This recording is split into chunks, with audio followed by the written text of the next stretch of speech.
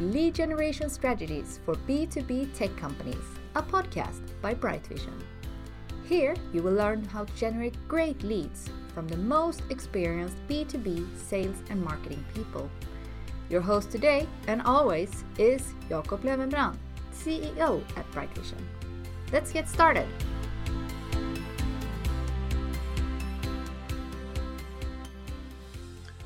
Hello and welcome to the B2B Lead Gen podcast for tech companies. My name is Jakob Löwenbrand. I'm the managing director of Bright Vision as well as host of this podcast. Today we have a special guest with us, Stormy Andrews, who's the president of YocoLocal Internet Marketing based in Las Vegas, USA. Stormy is an award-winning international author, founder of the agency, and also a podcast host of the podcast Disruptions. But not only that, he's also the creator of the world's best buyer persona, a concept he has developed, which leads us to today's topic, how and why you should create a buyer persona and how a buyer persona can improve your business. So Stormy, welcome to the show today. Thank you, Jakob. I'm honored to be here. I'm so intrigued to hear more about all the insights and content you have, especially around buyer personas today. But maybe we could just start out a little bit to hear about your background on how you ended up becoming a marketing expert. Yeah, absolutely. You know, it's an interesting journey, how I became a marketing expert, because prior to this, I was in the world of sales. And you know what, it's not uncommon for someone in the sales industry to find their way into the marketing industry, but it was purely by accident. I was the sales manager for a home builder in Las Vegas during the big housing boom back in the the early 2000s. And the owner of the company said, "Stormy, I love what you're doing in sales. I want you to take over the marketing department," right? So I'm like, "I've got this. I'm a superstar." Well, little did I know, once I took over the marketing department, that was really the first time I had to work in my life. It was a lot different than sales. And I had taken it for granted because sales was more finesse, where marketing required more of the brain power. And I immediately found myself in over my head. My hair turned gray, and that's not an exaggeration. Within a matter of a few months, my hair went gray because it required me to do things that were outside of my comfort zone. So I was able to work my way through it, a few years of running the marketing department. But what I had found in that particular role, because I was ignorant in the world of digital marketing, was I would hire a variety of companies, one company to help us out with AdWords, another company to help us with our website, another company for SEO. And the problem was, every time something went wrong, they would point fingers at one another. And I didn't know who was accurate in regards to what was happening, or who was basically giving me misinformation. So it was very, very uncomfortable being ignorant and not knowing which of my vendors was, what was on my side and which one was not performing. So eventually I met my business partner. He became a mentor for me in the world of digital marketing, and he guided me through that process when I was still a novice, and I took it from there, started listening to some of the experts that he would listen to, started taking courses and training, and all my free time was consumed in the world of digital marketing. And when I formed YocoLocal, it was formed for that person who was sitting in the same seat that I was sitting in the home building industry, someone who was intimidated by the world of digital marketing and wanted someone that could be their advocate. And if things went well, they knew who to thank, and if things went wrong, they knew who was responsible for it. And I wanted to make sure that I created a company that had the same type of accountability. That's a great story there. And the rest is history, as they say. You have the rest is history. Agency, running your agency, and you have also become known to be specialized in buyer personas and very passionate about that. Can you describe how you came into how did you end up becoming an expert on buyer personas specifically? So this is going to be a fairly long story. I'll apologize in advance, but I think it's a very, very important story, if that's okay. Yeah, absolutely. So, I had an interesting upbringing. As a child, my dad worked for the United States government, which required us to move all over the country. And every year we would move. Every year I would attend a different school.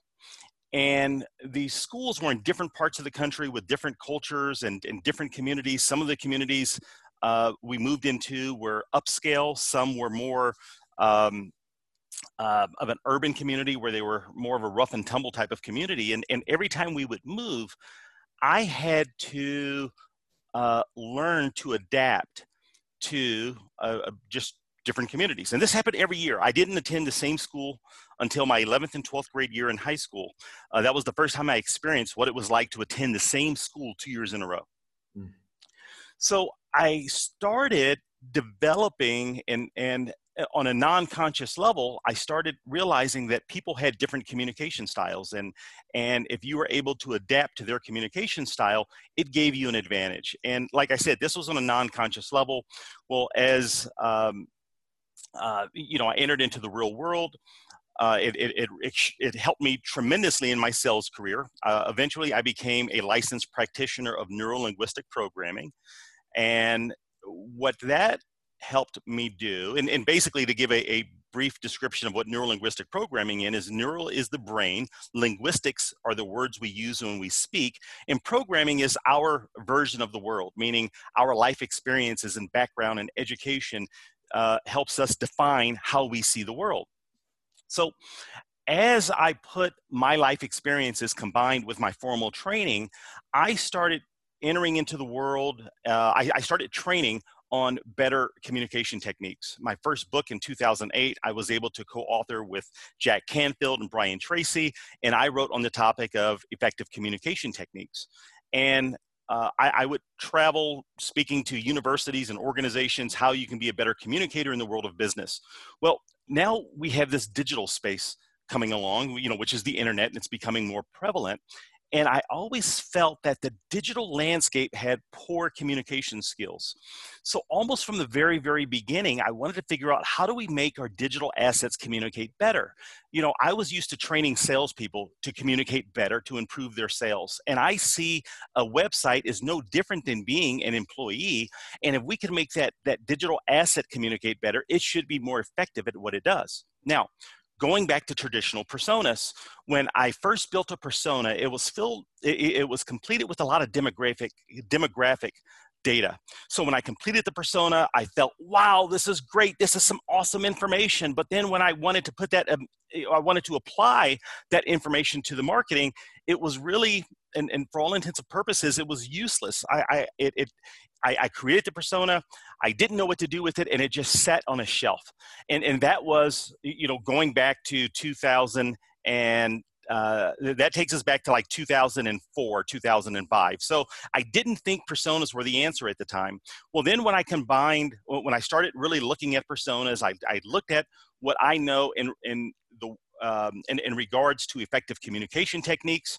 I determined that most personas were inadequate because they focused too much on the demographics. So I started working with my team, and over the last 7 or 8 years, we've been working on perfecting a persona system that was more reliant upon the emotions and the feelings and the triggering events as to what the people are thinking. And if we were able to create a persona that was more emotion-based, that was more designed to be in alignment with the customer versus trying to get the customer in alignment with the company, I felt that it would be a far, far better way to make digital assets more effective in regards to their communication. So to bring it all together, it was my dissatisfaction from the very first persona I ever built, realizing I wasn't able to use it. And then taking what my expertise in regards to effective communication techniques and working the last 7 years, putting that together so it could work in a digital format. Thus, we have the world's best buyer persona system. Did that make sense? Absolutely. That's such an interesting background you have there that goes very well with that marketing persona building competencies. So yeah, interesting. And if we dive into a little bit, I was hoping to get a few of your best practices here described. What, as a practitioner, marketing practitioner, should you start with when you start thinking about building personas? And yeah, where do you go from here? So, you know, in an ideal scenario, I'm going to give you the ideal world, which very rarely comes together. You know, an ideal world is you would get your best customers together, you would bring them into a room, and you would be able to ask them a series of questions. But I can tell you from the, you know, hundreds or thousands of, or how many ever buyer personas I've built, very rarely have my clients been able to get their best clients together in a room. It just doesn't happen, right? No. So we're like, okay, we have to do this, and we realize that that's going to be very difficult. So who should we bring to the table? Well, you know, if we're not able to get the customers, then if we can bring to the table the various departments that are customer facing. So who are customer facing? We're going to have the sales department, you know, they're customer facing.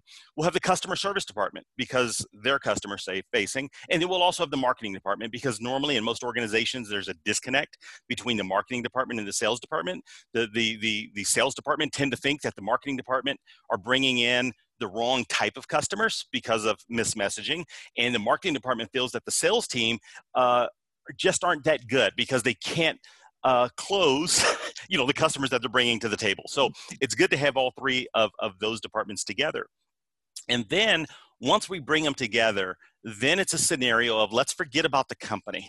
We're going to take the company out of the equation altogether, because we're going to start thinking about the customer. And the customer service personnel, they're going to have a different perspective in regards to the customer as opposed to the salespeople. You see, the salespeople, they know what the customer is prior to that prospect becoming a customer. In the customer service department, they have an experience of the customer after they become a customer. Does that make sense? So we have two different components. So once we can get them focused, then we've created basically a series of questions that we can go through, you know, almost a questionnaire that requires us to think. And when I say think, it's really putting the customer at the center of the universe, and then aligning our messaging, our deliverables, you know, to the customer. So one of the things that we look at is as it pertains to a solution. So, you know, let's say we're in a B2B environment, right?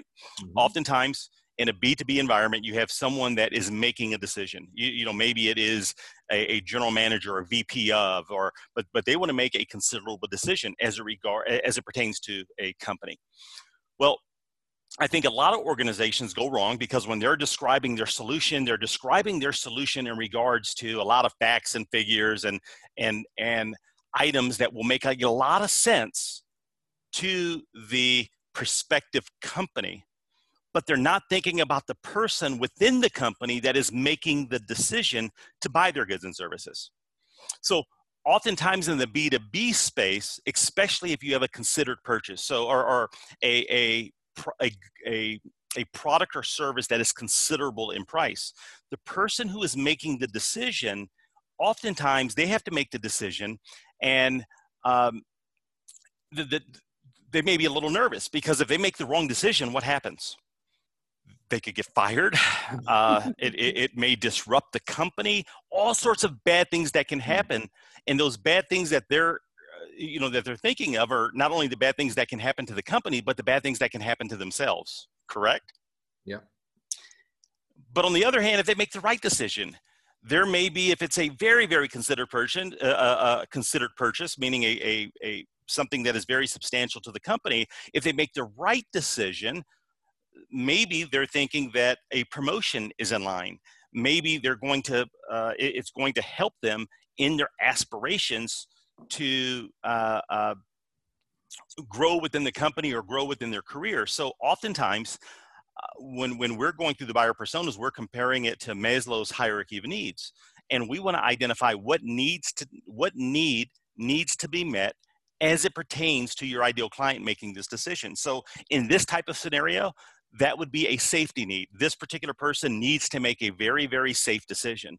So if I understand that he or she needs to make a safe decision, my messaging should reinforce the fact that we are the right solution, and it's a very safe solution. Here are some case studies. Here are some other people that were in the same scenario. And if you go with the wrong solution, we know what can happen. So we want to bring up the good. We want to bring up the bad. But it's very, very difficult to do without thinking of the individual person who makes the decision more so than the company that needs the goods or services. Did that make sense? Absolutely. Interesting. Very interesting. So when you help companies, do you facilitate these things for companies? Because it seems, it's a hard work to get all these things in place. It is, building it was very, very hard. So, one of the reasons I came out with my book is to help people do it themselves, because my time for people, I do have organizations that sit down with me. It happens, it doesn't happen as often as it used to, because my time has, it's a little bit more expensive. Yeah. So, some of the smaller companies are like, hey, do you have someone else that can help? Yep, I'll give you someone else that can guide you through. But I put the process down that once someone learns it, where we have the ability of doing half-day trainings. One of the things that I'm working on are world's best buyer persona certified instructors. So this way other individuals can learn the process and train and teach other organizations how to do it. But it's also laid out pretty clearly in my book, The World's Best Buyer Persona System, which when it was released on Amazon, it held the hardcover was in the #1 position for new hot new releases, and the softback was in the #2 position. So I was holding the top 2 spots for a considerable amount of time in the market and in the marketing category, which is pretty awesome. Yeah, and I know there's a lot of appreciation of that process you have developed, since it is a crucial thing to get right as a marketer.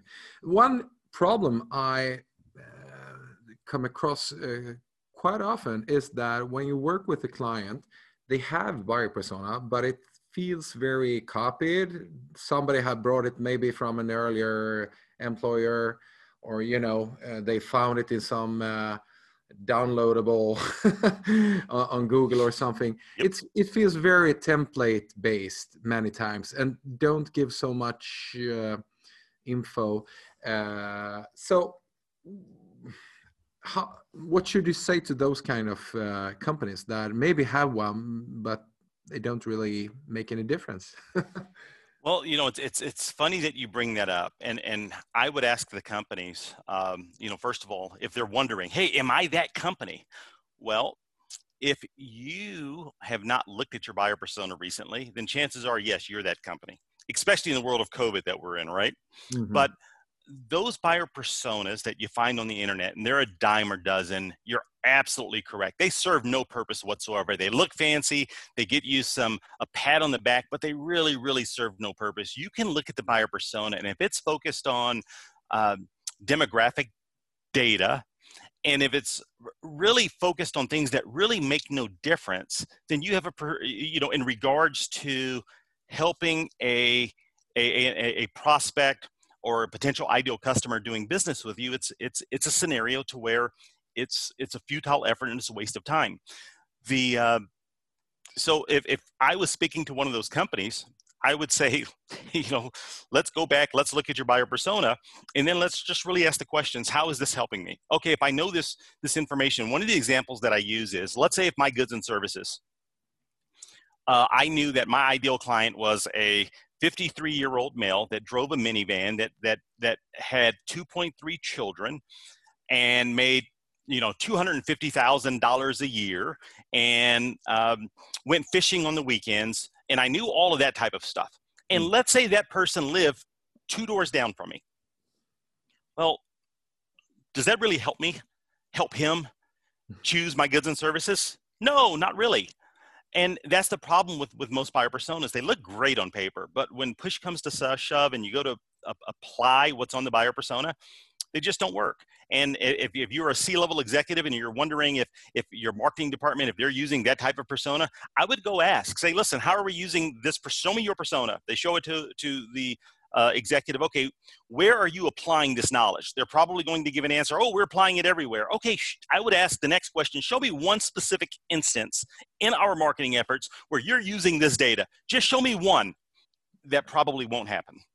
Exactly. That's a great controlling question there. So talking about that question, how does it influence the marketing? I can also sometimes stumble across the other extreme, where a company actually have made quite a lot of research and done the process sometimes of your book outline there and the steps you recommend, but then have so much going on, so they don't really use that insight. It becomes more like a shelf report, you put it away somewhere and then everybody goes on as before. How do you actually get an organization to implement that research and that insight in their daily things they produce?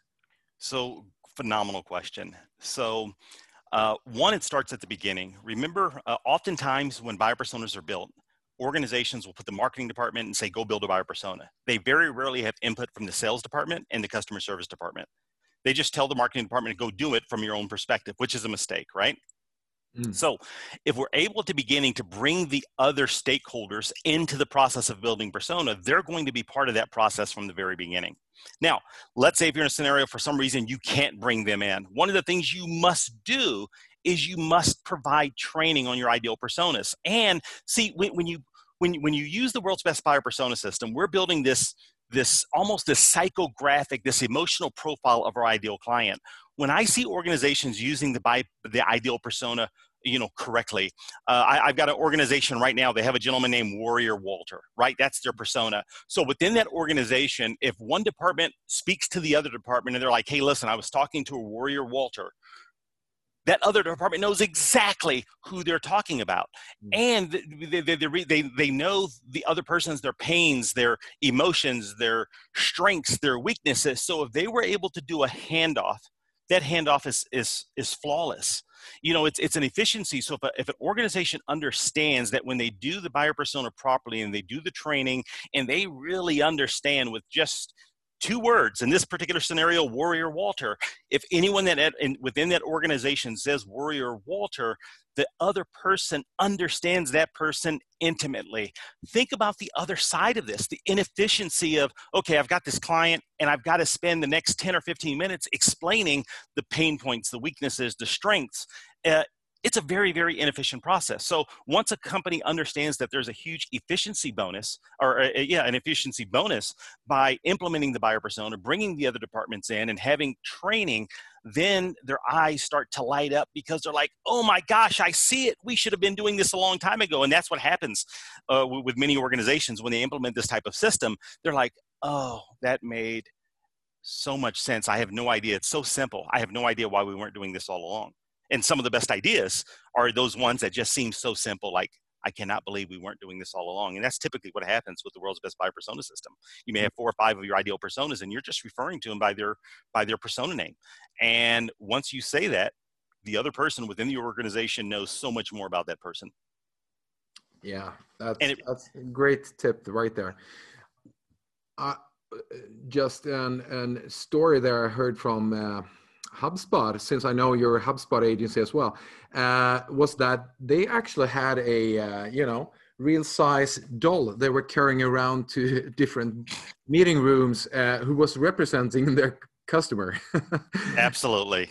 So, such a great exercise. Yeah, exactly. That was a funny one. But do you have any recommendations of how to keep that culture, remembering the personas and, bringing them up in the discussions when you take decisions and so forth? Do you have any similar tips or low-hanging fruits for organizations to think about? Yeah, the doll is obviously a great idea, and you can have anything represent a doll. Like that's just a great way of doing it. But probably the best tip, if I go back to if the training is provided where the other departments really understand who the persona is. That's the thing that's key. Oftentimes that never ever happens. And then you use the name. So let's say within your organization, you have 5 or 6 personas. Mm-hmm. Well, when you're referring to a persona, you refer to them by their persona name.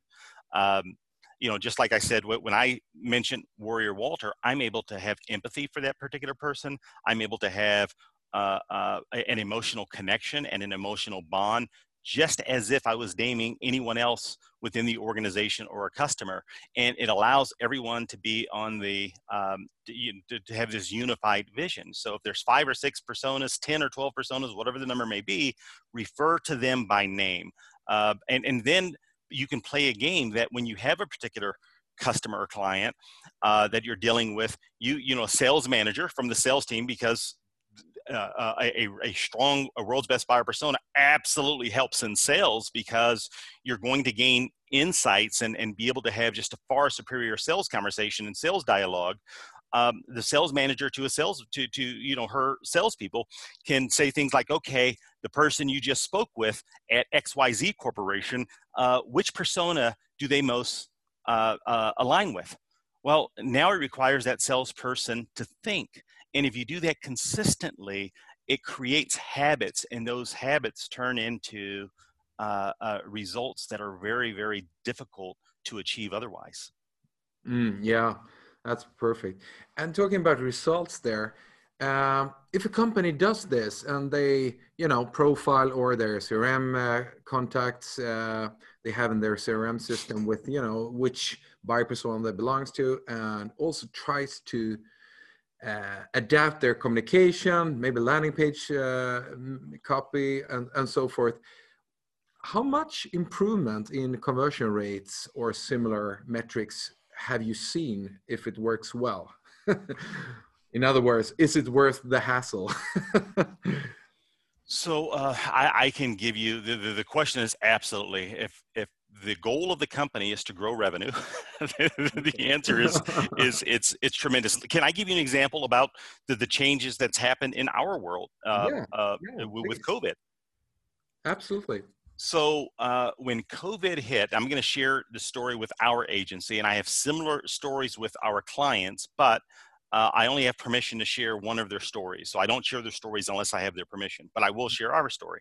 Yeah. So here is a scenario when COVID hit. We're in Las Vegas. A lot of our clients, because we started in Las Vegas back in 2010, a lot of our clients serve the casino industry. The casino industry shut down. So within the course of a week, you would not believe the number of phone calls we had that said, hey, Stormy, we need to pause or stop or discontinue our services from now. So within the course of a week, our revenue went down 57%. And so if you can imagine 57% of paused revenue, that is pretty substantial. It's a scenario to where, I can't cover payroll, I can't cover bills, we've got a problem. So we had to go back ourselves and look at our buyer personas. And what we found is that our buyer persona that we had prior to COVID, the world had changed. And with the world changing, that means, I changed, you changed, everyone changed. That means the person who's making the decision, the way they make decisions, their triggering events, their problems that they're looking to solve, what they're seeing or hearing in the marketplace is totally different. Their motivation for wanting to trust us is totally different. Everything had changed. So we had to go back and revisit and rebuild our buyer personas to change a lot of our messaging based on this world event that has changed. And it wasn't about the demographics. You see, the demographics with our clients really didn't change, but the way that they thought had changed. So we changed a lot of our messaging, and we started changing the way we were approaching our clients. Now, as of 3 weeks ago, we came back to where we're back in the black, which is that's great to hear. Pretty awesome. You know what I mean? From a 57% reduction. So it wasn't something that happened instantly and it happened overnight. But as of 3 weeks ago, we got back to at least being in the black and we're out of the red. And that was because we had to shift our buyer persona. So one of the things that the buyer persona is extremely powerful, and the reason that you have to revisit it is because when the world changes, having a tool like the buyer persona, the world's best buyer persona in your arsenal allows you to go back, really think about your ideal client, think about how things have changed, and then change your messaging to meet them where they're at. You see, they're not going to meet us where we're at. We have to meet them where they're at. So if we were shooting our arrows at the target, and if the target has moved and we keep shooting our arrows at the same spot, that's kind of crazy, right? Because the target's moved. Why am I keep shooting at the same location that I've been shooting at for the last few years? So in that scenario, it made a world of difference. I mean, it just made a world of difference. So, and like I said, it took us roughly just over 90 days. And in 90 days, we were able to recoup that revenue by changing our buyer persona. And then once the world gets back to normal, we may have to shift our buyer persona again. But having this tool made a world of difference. So that's our scenario. Let me give you a scenario for, and this is the only one, this is a smaller company, but I still think it's a great scenario because we're writing a case story right now. We had a collision center. So we had a gentleman who owned a chain of collision centers in Las Vegas. He received an unsolicited offer to buy his collision centers for $35 million. He sold, he retired. And he was with us from the very beginning, from the day he started his collision center. And it's more of a B2C, but I still think it's a great story. Within an organization that was doing a couple of $1 million a year in business, we helped him grow it to to receiving an unsolicited offer for $35 million. Well, he retired, moved to another city here within the United States, and he got tired of being retired very quickly. So he decided to open another collision center. And when he started construction of his collision center, COVID hit. He was under construction during this COVID timeframe.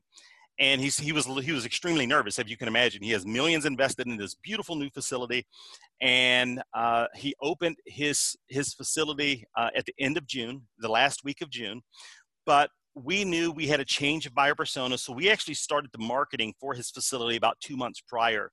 Well, end of last week, I believe it was on Friday, we received an email from him because what he decided to do, because he figured it was going to take him a while to ramp up his business, was he was going to do all these other side things like, hey, I'll start doing work on RVs and boats and off-road vehicles. I'll do all this side work until my main business builds up.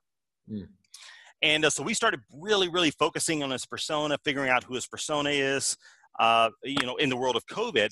So his messaging that we put together for him was radically different than what we would have done. Well, last week we received an email from him and said, listen, take the boats off my website, the RVs off my website, take all that ancillary stuff off my website because we're too busy. I can't handle the business we're getting in right now. And that's in 2 months after opening. So going back to your question, does a world's best buyer persona work? Absolutely, because when you connect with someone emotionally, and considering that we make 80% of our decisions based on emotion, you've got a really, really unfair advantage as opposed to the rest of the marketplace, which are trying to connect with people on logic. People don't make decisions based on logic. Oh, that's a powerful story as well. Thank you for sharing those two stories. Extremely powerful, and so good to hear that both your client and your agency as well are, in the black again after a stormy, stormy weathers. Right. Yeah. Well, that's so fantastic, and thank you, Stormy, for sharing those things with us. I know we could interview you for many more hours since you have so much content to share with us, but let's instead say that you have also written quite a lot of content, and you also have your podcast. So for our listeners who want to find out more about buyer personas and your concepts around this and so forth, where can we send them and how can they get in contact with you? So one of the ways you can find me one of two different ways. You can find me on my company website, which is yokolocal.com, or you can find me at stormyandrews.com, and that's Stormy with an IE. So if you go to stormyandrews.com, that's my personal website. The other thing that you can do is buy a copy of the World's Best Buyer Persona book. And Jacob, if you're okay with this, I can send you a promotion code. And let me tell you what this promotion code will do. If someone buys, and here's the scenario that I run into. Let's say someone buys the book on the World's Best Buyer Persona, and I teach them how to build the world's best buyer persona. Now they're like, okay, I've got this world's best buyer persona. This is awesome. And I really, really want to implement it. What are the next steps that I can do? Well, one of the ways that I look at marketing is I look at marketing in 8 areas. There's awareness. What's my strategy? And for awareness, what are the tools and tactics that we're going to use for the awareness stage, and what are my KPIs for the awareness stage? But then there's 8 other categories, the same scenario. There's awareness, there's engagement, there's lead generation, conversion optimization, the wow moments, the customer ladder, taking prospects to customers, customers to clients, clients to advocates, and advocates to raving fans, and then there's reviews, and then there's referrals. So I have a course on our website. It's like an 18-part video course, and it's really designed for people that have completed the World's Best Buyer Persona exercise, because then once they've completed the exercise, this will allow them to build their strategies for these 8 areas. I sell that course for $197. What I will do is I will figure out a way to give you I'll create a URL on our webpage and create a promo code. So if someone buys the book and if they provide proof of purchase that they bought the book, I'll give them free access, 30 days access to that $197 course. So you buy a book for $20 US and you're getting access to a 30-day course that helps you really, really implement what you got out of the book for free. What do you think about that? That sounds like the deal of the day. That's fantastic. I strongly recommend everybody who's interested in this to buy Stormy's book and, of course, get this promo. That's so generously of you to offer. So thank you for that, Stormy. Great offering. Yeah, so I will send you, I'll create a URL, special URL page for you that, your listeners can go to. And then it's basically, they just take a snapshot to prove that they purchased it on Amazon or whatever, whatever site they buy books. And then we'll give them access to the course. And there you go. I think that's what I'll do for you. Perfect. Absolutely. Well, thank you so much, Stormy. It was great talking to you, and I wish you all the best in the future with your agency and future books and your thought leadership in buyer persona space. So thank you so much for your time today. Awesome. It was my pleasure. Thank you for having me. Thank you for listening to Lead Generation Strategies for B2B tech companies. Don't forget to subscribe. You will find it where podcasts live. Discover how we can help you with your lead generation activities at brightvision.com.